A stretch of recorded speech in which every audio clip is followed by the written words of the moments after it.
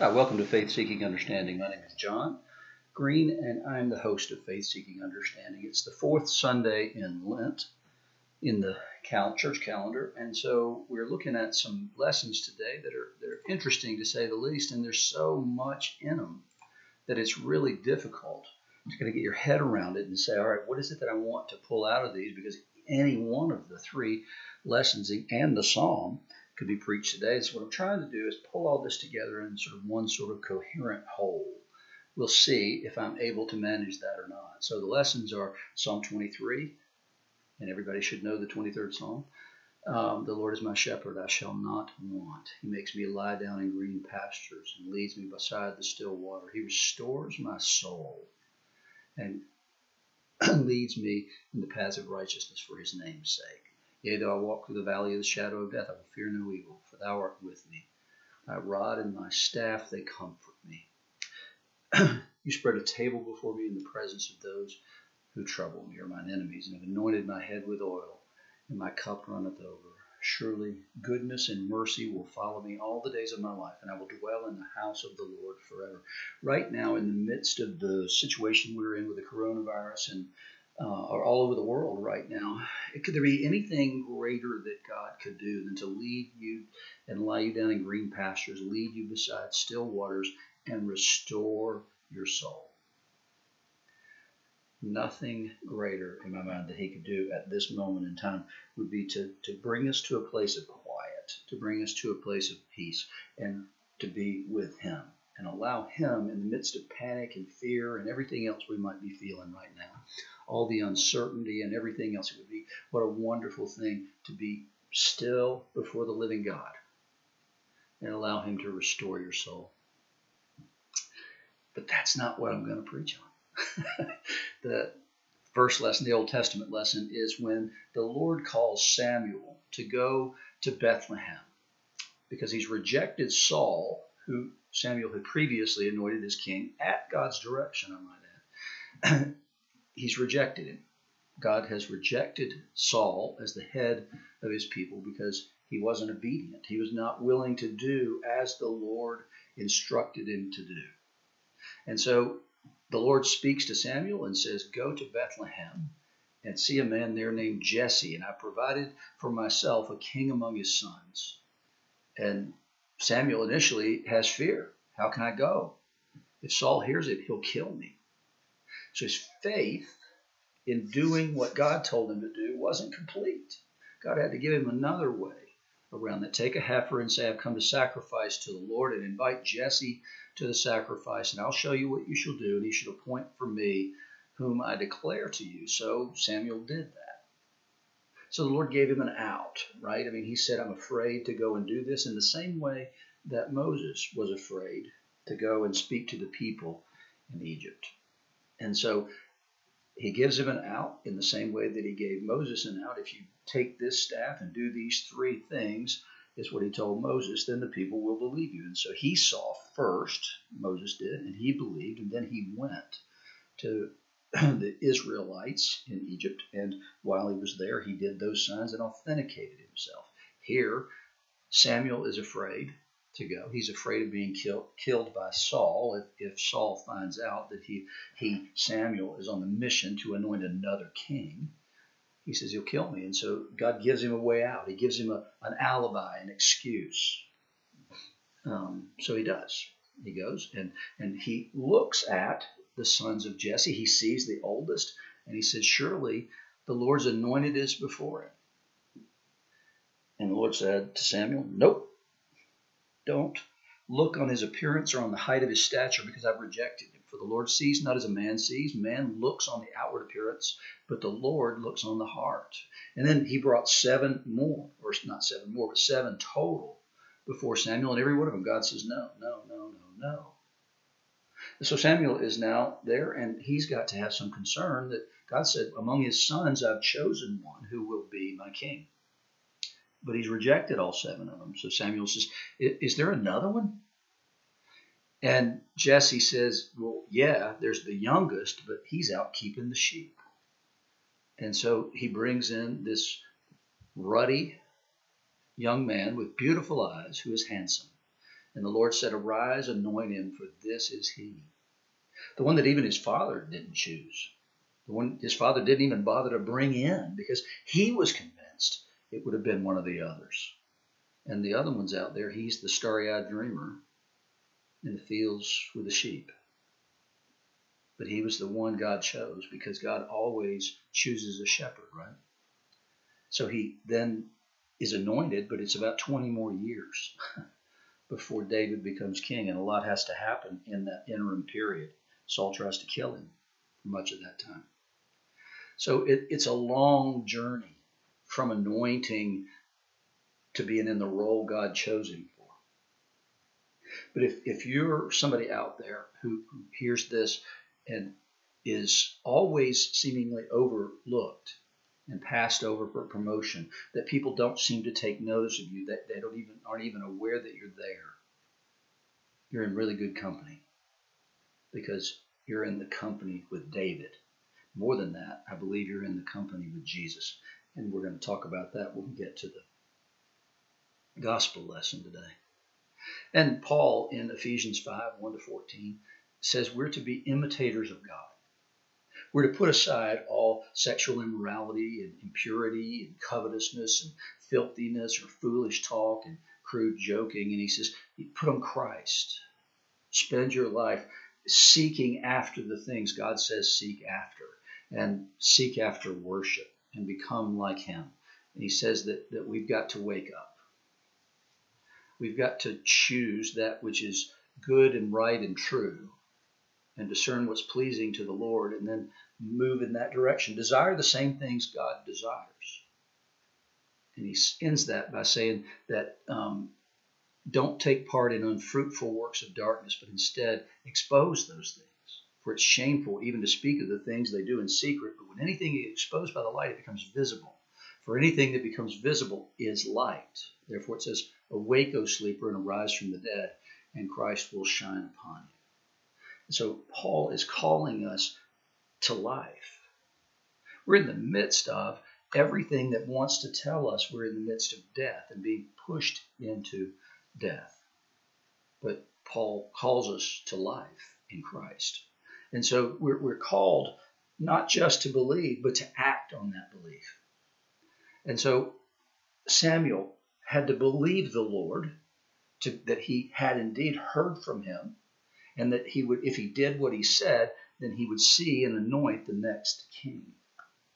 He had to believe it, but he had to act on it. He had to go. He had to go to Jesse's house, and he had to ask to see the sons of Jesse. And even when it looked like that whole thing was exhausted, he had to say, do you have any more? Because the Lord told me one of them was. So it requires action. We sometimes can act like that we don't have to act on the faith that we have. And so this is a call to action. But it's a call to faith first. It's a call to know. It's a call to see and it's a call to hear, but it's a call to respond ultimately.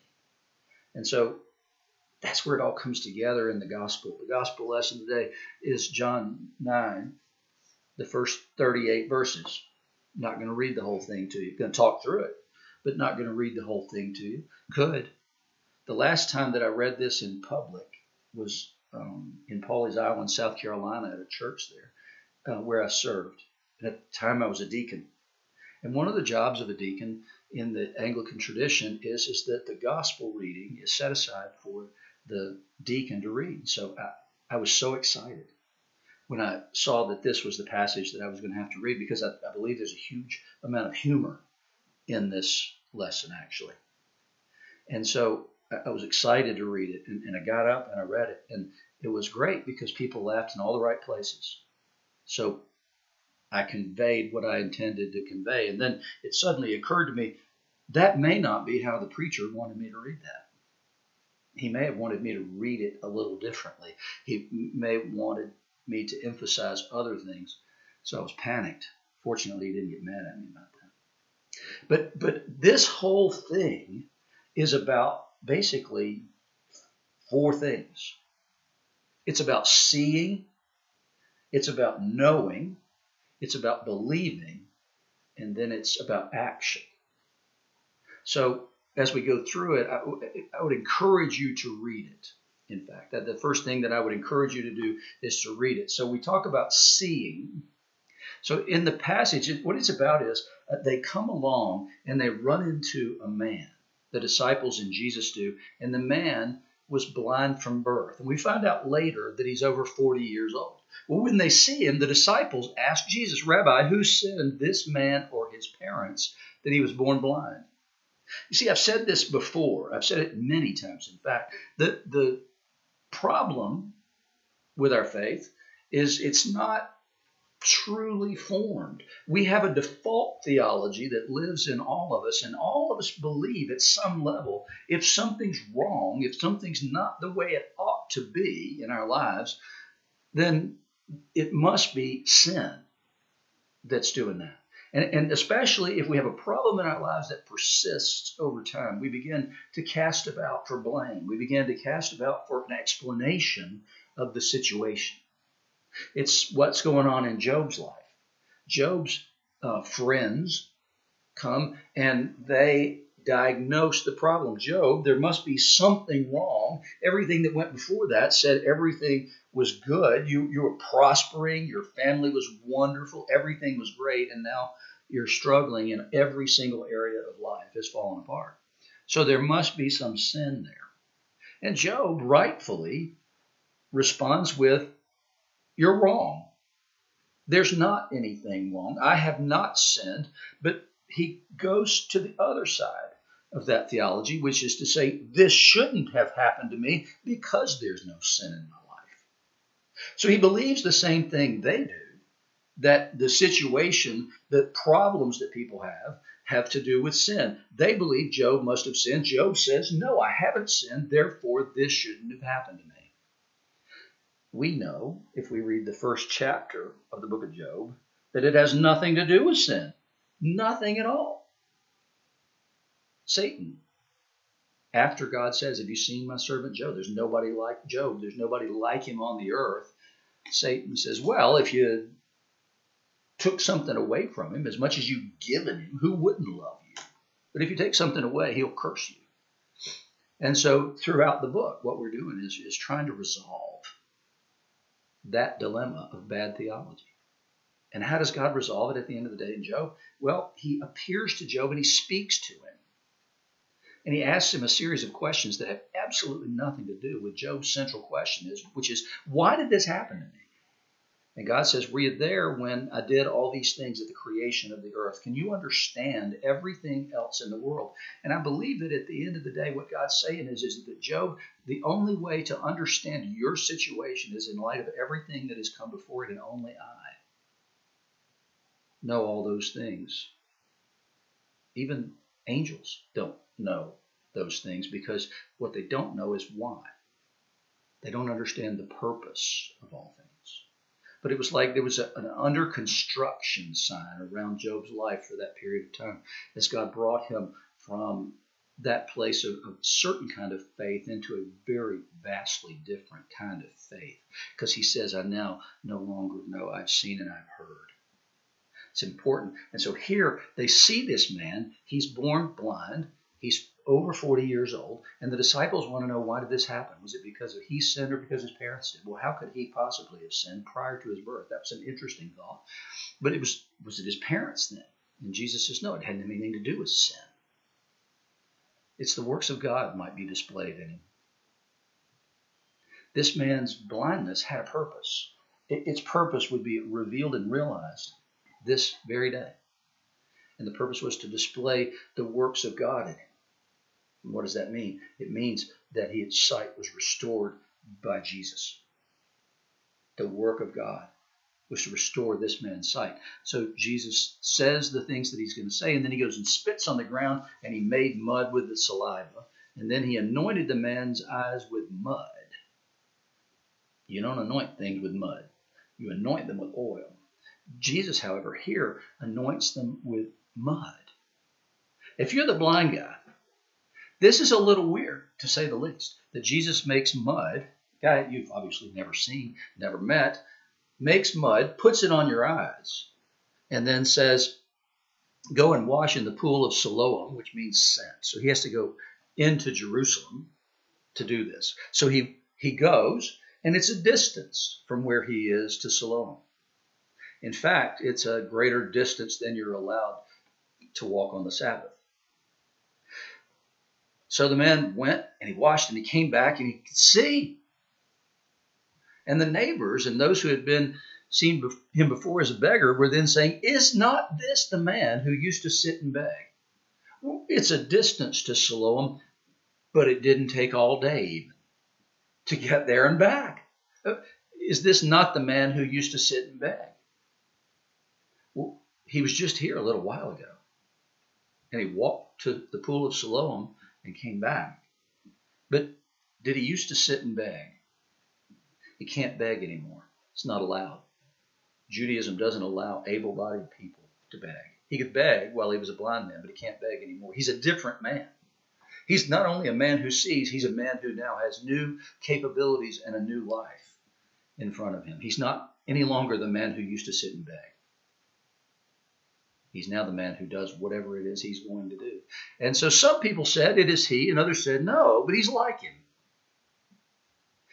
It was such a dramatic thing to see this guy walking in that even people who saw him a little while before are not sure if it's that guy or sort of an imposter. We see that same thing, right, when Jesus is resurrected from the dead. The disciples aren't sure. Mary Magdalene is not sure until he says her name.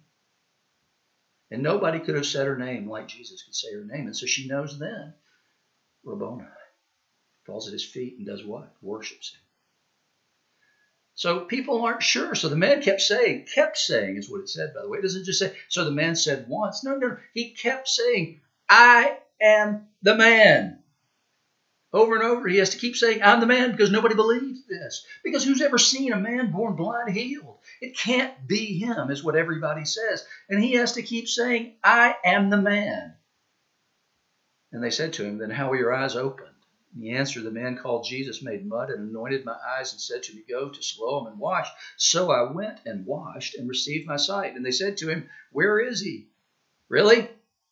You're asking the guy who was blind a little while ago where Jesus is. He's never seen him. He said, "I don't know." He uses that word "know" there. So they took this man and they brought him to the Pharisees. And then we get this ominous note. Now it was a Sabbath day when Jesus made the mud and opened his eyes. Uh-oh. When Jesus spit into the mud and then did something, or into the dirt, and then did something with it and made the mud. Do you hear that word made? That's a sin. He made something. Then he put it on this guy's eyes. And now, he could have done nothing after that and said, "This will be okay tomorrow." But he said, "No, go, walk further than you're allowed to walk, go to Siloam and come back and wash your eyes." He told him to commit two sins: to walk further than he was supposed to walk, and then to do the work of washing. And so the Pharisees then said, "How'd you get your sight back?" And he said, "He put mud on my eyes and I washed and I see." The Pharisees said, "Here is their summary judgment.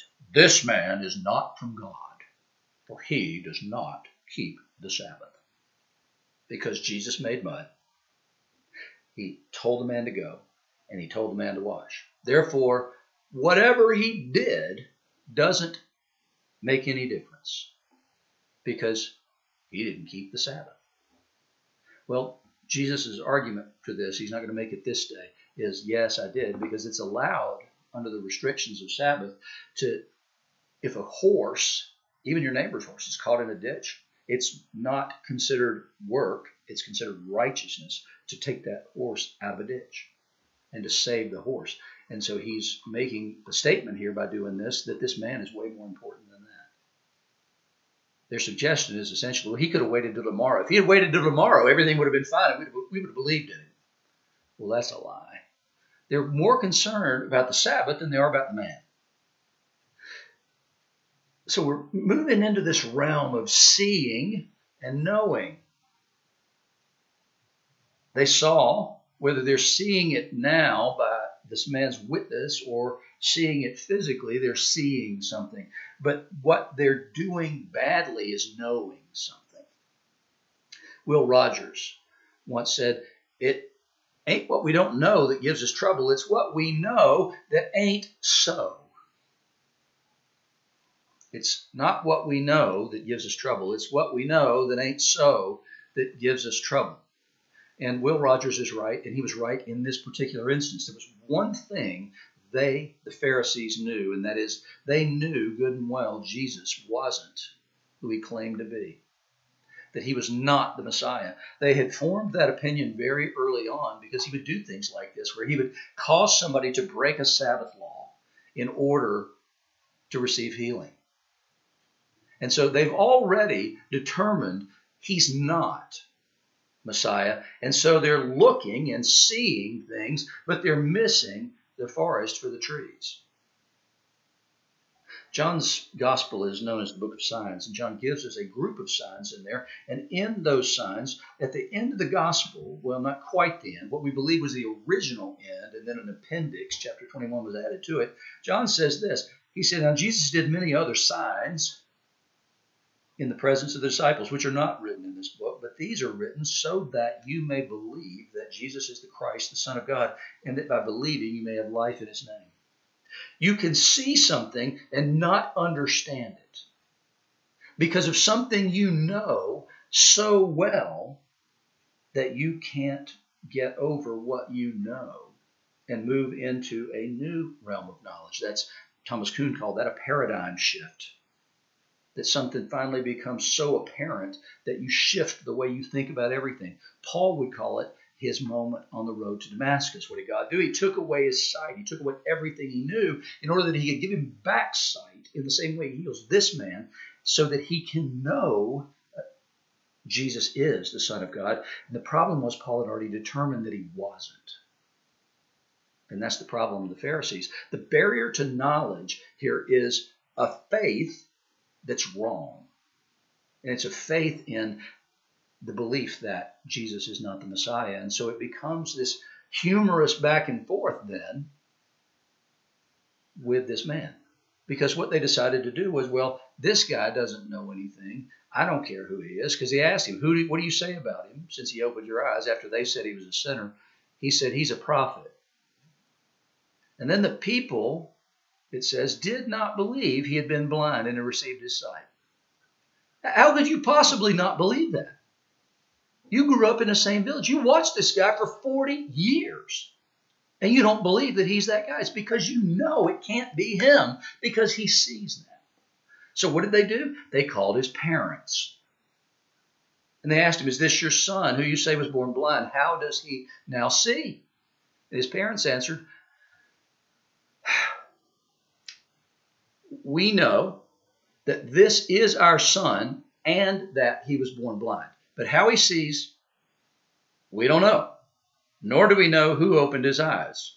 Ask him. He's of age. He'll speak for himself." That seems like a pretty weird answer until you get the parenthetical John gives after that, which is to say that the Pharisees had already determined they were going to drive anybody who confessed Jesus the Christ was to be put out of the synagogue. You're going to be put out of the community, completely kicked out. So they parsed their words very carefully, and they said, here are the things that we know, comma, that won't get us into trouble. But this other thing, we don't know because we can't know that. They're afraid of peer pressure. They're afraid that if we know something that the community has already determined is wrong and untrue, then we can't say that out loud. You hearing what I'm saying here? You're hearing today. People won't say things. They won't believe. They will not step out in belief. They will not confess their faith because they fear peer pressure. They fear people will look down on them. They'll think they're unintelligent. They will kick them out of polite society. In other words, he's that lunatic, that nutcase. Just push him to the side. So it's the same thing that's going on here. And so for the second time, they call the man back and they ask him, "Give glory to God. We know this man is a sinner." Speaking of Jesus. he looks and he says, whether he's a sinner, I don't know. One thing I do know, that though I was blind, now I see. And so they ask him, what did he do to you? How did he open your eyes? I think we've covered that ground. And so his response is, I've told you already, and you wouldn't listen. Why do you want to hear it again? Do you also want to become his disciples? And they reviled him, saying, you are his disciple, but we're disciples of Moses. We know that God has spoken to Moses, but as for this man, we do not know where he comes from. Huh? Sorry? You knew good and well where he came from. Everybody knew where he came from. And the man answered, why, it's an amazing thing. You don't know where he comes from, and yet he opened my eyes. We know that God does not listen to sinners, but if anyone is a worshiper of God and does his will, God listens to him. Never since the world began has it been heard that anyone opened the eyes of a man born blind. If this man were not from God, he could do nothing. And what he's saying there is, look at the scriptures. See if you can find an instance of the prophets or Moses or anybody opening the eyes of a man born blind. And you can't find it there, but that this man just did it. You know it. That's the reason you're asking me these questions. And yet you can't believe. You believe all the stuff that you said, and they didn't do the things to authenticate themselves that Jesus has done this day. And yet all you know about him is he's a sinner. And they cast him out. But not before they said these lovely parting words. You were born in utter sin, and you would teach us? Yep, he would. He can teach them because he knows. He knows what they don't know. And they don't know what he knows because they refuse to give up what they already know in order to move forward. There's a philosopher in the late 19th century named William James, and William James wrote about this very issue. The study of knowledge and how we know things in philosophy is called epistemology. And William James gave a paper in a lecture called The Will to Believe. And what his argument was is that access to evidence for whether or not certain beliefs are true depends crucially upon first adopting those beliefs without evidence. In other words, I'm going to believe, and then because I believe, that I have access to evidence that you don't have access to. That flew in the face of another form of philosophy called evidentialism, which is you're not supposed to believe anything for which you have no concrete evidence. Everybody in this scene today had concrete evidence. Jesus provided it. It's part of the reason he came, was to prove. And he gave evidence, but they wouldn't believe. They couldn't believe. They couldn't see what the sign pointed to because they had already convinced themselves that Jesus was not the Messiah. It's, a lot of people know that I love reading rabbinic teaching, and I love listening to rabbinic teaching. And they ask me why, since they don't believe in Jesus. And I've told them many times that doesn't mean that God's not trying to get them to believe in Jesus. And so he gives them, in some cases, great insight. But their eyes are closed to that option. So if you rule out that in the beginning, then you're not going to see it no matter what you see. And so God has to take extraordinary measures in order to allow you to see. And again, ask Paul. So here in this situation, this man sees, he knows, but he's got to make one more step. Because all he said so far is, he's a prophet.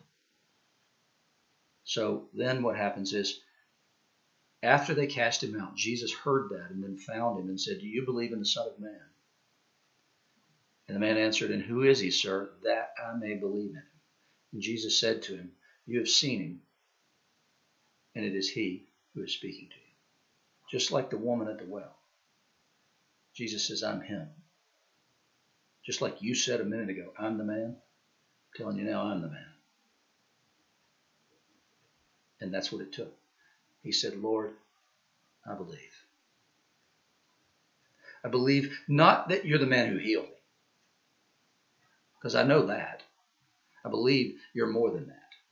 And that's where knowing becomes a barrier, because knowing then can become a barrier to belief. We're always looking for further evidence and further evidence and further evidence, and he's already got his evidence. And it's enough for him to say, Lord, I believe. What more evidence are you looking for in your own life? What is it that is lacking? And I'm not asking you that to say, ask God to give it to you. What I'm asking you for is exactly the opposite of that. What if he never gave you that? Do you have enough evidence to believe? And if so, then you have enough evidence to act in spite of not receiving whatever it is that you're asking him for, or hoping for, or longing for in your own life, to believe in it. Nope. Begin with belief. Begin with belief. And then seek after knowing. Seek after understanding. Seek after truth. Seek after him. That's the response. To seek after him and to stand in that faith. To stand in that belief. But you got to act. And so how does the man here prove that he believes? The last 4 words of this reading are, and he worshipped. You don't worship human beings. You worship God. They had told him before, give glory to God. But this man's a sinner. Give glory to God meant reject him. He worshipped him. He worshipped Jesus. He had stood in his faith. He had said, I know what I know. I will not have that taken away from me through peer pressure or anything else. You people didn't do anything for me the last 40 years. And now you're asking me to reject the man that healed me because of you. Good luck with that.